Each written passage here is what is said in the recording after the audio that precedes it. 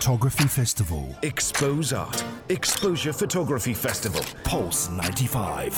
Live at Expo Center Sharjah. We are back here live from Expo Center Sharjah. This is Aisha Al-Mazmi. With me are Rania Saadi, Hani Balqis, and the fantastic Dmitry Belarkov. How are you doing? Not too bad.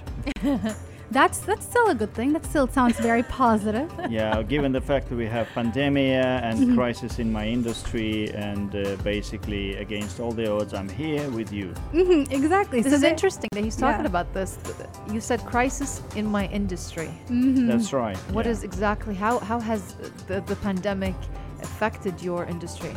Well, zero assignments basically. Zero assignments? Zero assignments, and apart from this, it's very difficult to travel because you have to do 55 tests across 55 confirmations, and then you have to reconfirm everything with your family. And you know, when I went to Armenia last year to cover the battle between Turkey backed Azerbaijan and Russia backed Armenia, I had a really difficult discussion with my wife, and she said, okay, if you die there, don't complain. You know, I'm not receiving, I'm not paying for repatriation of your body, you know.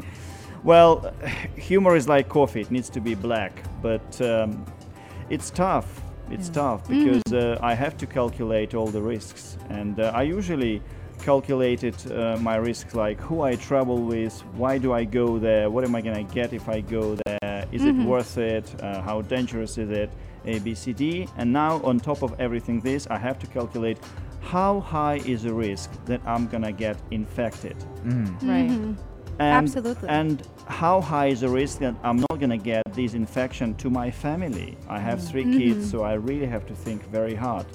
And my wife has parents, and nobody wants to you know, widespread this infection. Absolutely. That's right. Yes, but I want to take us, you know, before the pandemic, all the way even before 1997, where you started becoming a professional photographer. Before that, when did you actually pick up a camera? That's a funny story. Actually, I was a Soviet boy. I was a Soviet soldier, and I used to occupy Baltic republics. I started in Latvia and I continued in Estonia.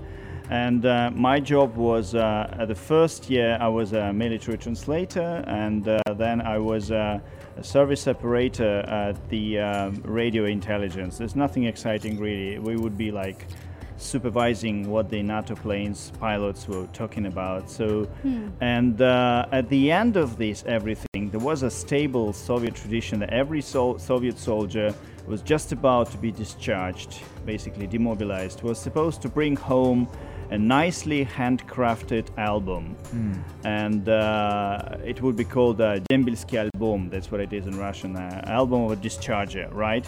And of course, such an album was supposed to contain some photographs. So who would produce the photographs? Me and my friend, a fine Latvian guy, Yuri. He had a Soviet camera, Zenit, and he suggested I use it. I never used a photo camera before. It was quite a heavy thing, and I played it, and of course most of my pictures were terrible, out of focus, you know, badly composed, and they were like really, really simplistic.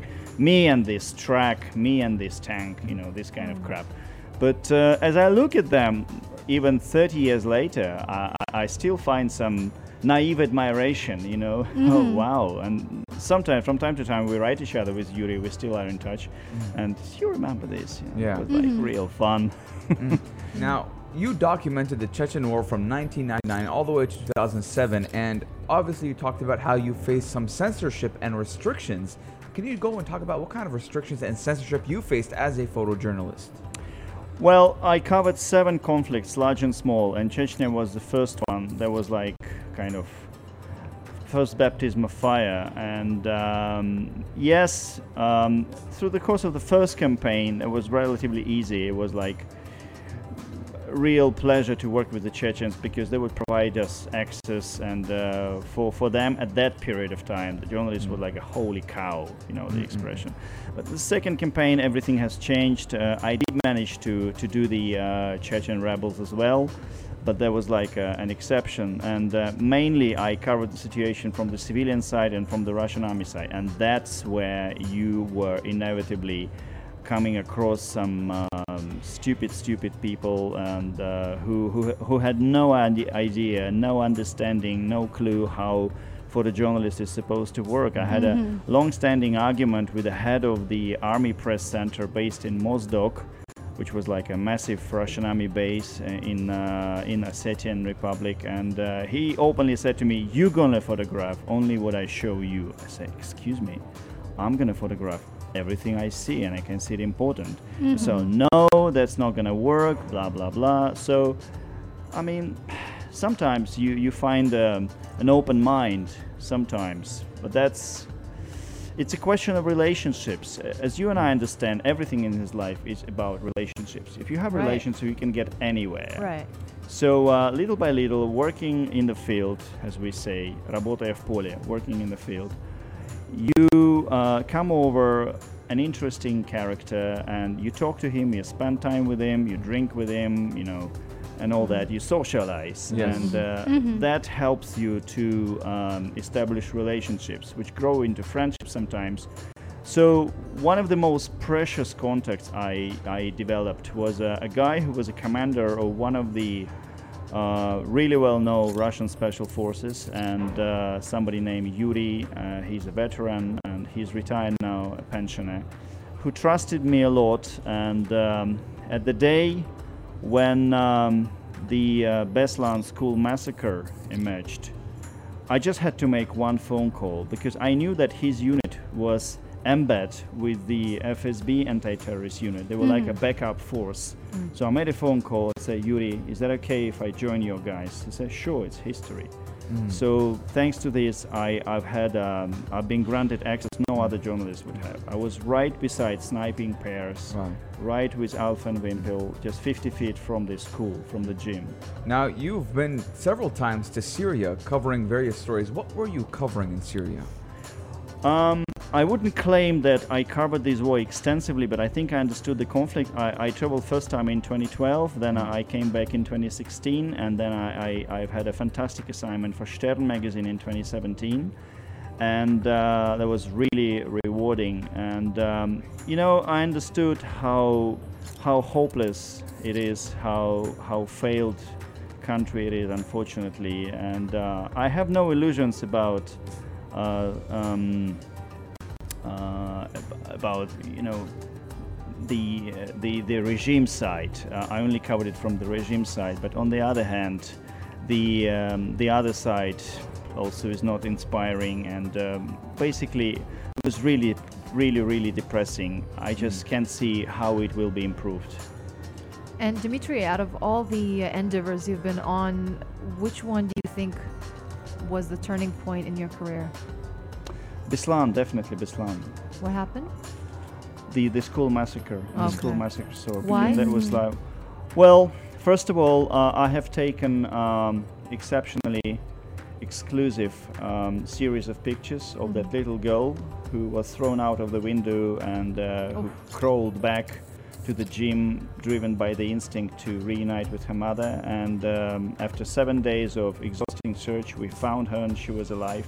So it was like really emotionally. I think that I've had two days of happiness, true, complete happiness in my life. That was the first day when we found that girl and we knew that she was alive. Her name is Aida Sidakova. She's 20 now, she's a real beauty, and we are in touch. And the second day when my daughter was born. Yeah. Wow. Amazing. And are you in touch with a lot of your subjects as well, like the people you've spoken Not with to? not with a lot, but I try. I do hold friendly relationships with some of the Chechens, with victims of Beslan terrorist attack. I stay in touch with one really amazing guy, an archaeologist from Syria, and I also have tons of friends on both sides of this Ukrainian conflict. It is important. It is super important. This is also something that we've also heard from other photographers as well that we've spoken to, that they would sometimes even go back to speak to them after a while, also to do like a second part to their project just to see how they're doing, and also to inform the world of what is happening after many years. And do you find yourself doing that as well? Like, do you want to go back and speak to those people and cover their their living conditions in the current present time? Look, I wouldn't like to create false idea that yes, of course I would be prepared to go back, because go back how? There are no funds, there are no more assignments. You have no idea probably how difficult the situation is. What was happening until 2008, the industry was booming and we had plenty of assignments, we traveled and they were covering all our expenses, but it's no longer there. You just don't rely on this. So all you can do is apply for grants, but there's never enough of grants, or you apply for sponsorship, but there's never enough of sponsorships. Like last year, I managed to travel to Armenia thanks to a prominent Armenian oligarch who was interested in my presence in Armenia, and he said, okay, I will cover all your expenses basically. And then I have been very lucky to catch an assignment from Human Rights Watch because I was there. They didn't have to pay my flight, my stay, everything has been already covered. So it's important to continue to do these things, and I really desire to stay in this profession, but it's getting basically close to impossible. So if there are people who are interested to have hardworking horses like us to continue to do what we do, then maybe they can pay a visit to my exhibition, buy some of my prints. Actually, this is interesting to point out, because before we were speaking with you a little bit ago, we were speaking with Paula Bronstein, the American photojournalist, and it was interesting to see you when you were walking in and she was leaving the studio. You were speaking with her and you brought in her book. You bought her photo book, Afghanistan Between Hope and Fear. So I want to get your insight on how has your journey been here at Expo 2021? Anything you like in particular? This is the first time I'm here in the Emirates, and I was thrilled with the invitation, and I really have to say that level of hospitality is amazing. Level of organization of everything is like superb. I have never seen anything that kind. It's just perfect, uber perfect. Wow.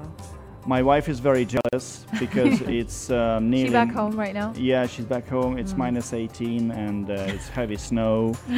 Yeah, I know. Big it's change really of weather. a big change of weather, yeah. And, I take it, personally, I take this as a little bit delayed reward for everything I've been through in the Ukraine. Because the exhibition is about Ukraine. Yes. Please go and see it. Today is the last day. Yeah, so where is the exhibition located for anyone listening who wants to come down to the Sharjah Expo Center? Yeah. So I wanted to ask you one final question. Yeah. What do you think is next for you? What's the next project? Do you have anything your eyes on, or you're waiting for something to happen? First of all, I have a project in mind on Armenia, but that entirely depends if I have sponsorship. And the next project is I have to calculate many years ahead, and I started thinking like in 2025 we are looming to 80th anniversary of World War II, and it's time to think about an original project, but that's once again entirely depends on where we are in terms of money. Hopefully you will get funded, and we will see more of your work. Extraordinary photographs, Dimitri. Thank you so much for coming on the show with us. Thank you for inviting. Thank you for being here, and thank you for also sharing a very sobering point of view of being a photographer, because we always hear that maybe if you try your best you will get to it, but also there are some aspects that are much difficult, such as getting grants and getting access to those places where you can cover all kinds of topics. So once again, thank you so much, Dimitri, for being with us. Yeah, you know this expression, the more things change, the more they stay the same. Interesting. He's been giving us a lot of words of wisdom ever since he got on this show. That's not what my wife thinks. Thank you so much, Dimitri. I bet she is a very lucky woman. Thank you so much. Thank you for joining us. We're going to be taking one last break before we wrap up for the end of our covering of the Exposure 2021. Yes. So stay tuned for that and much more right here on Pulse 95.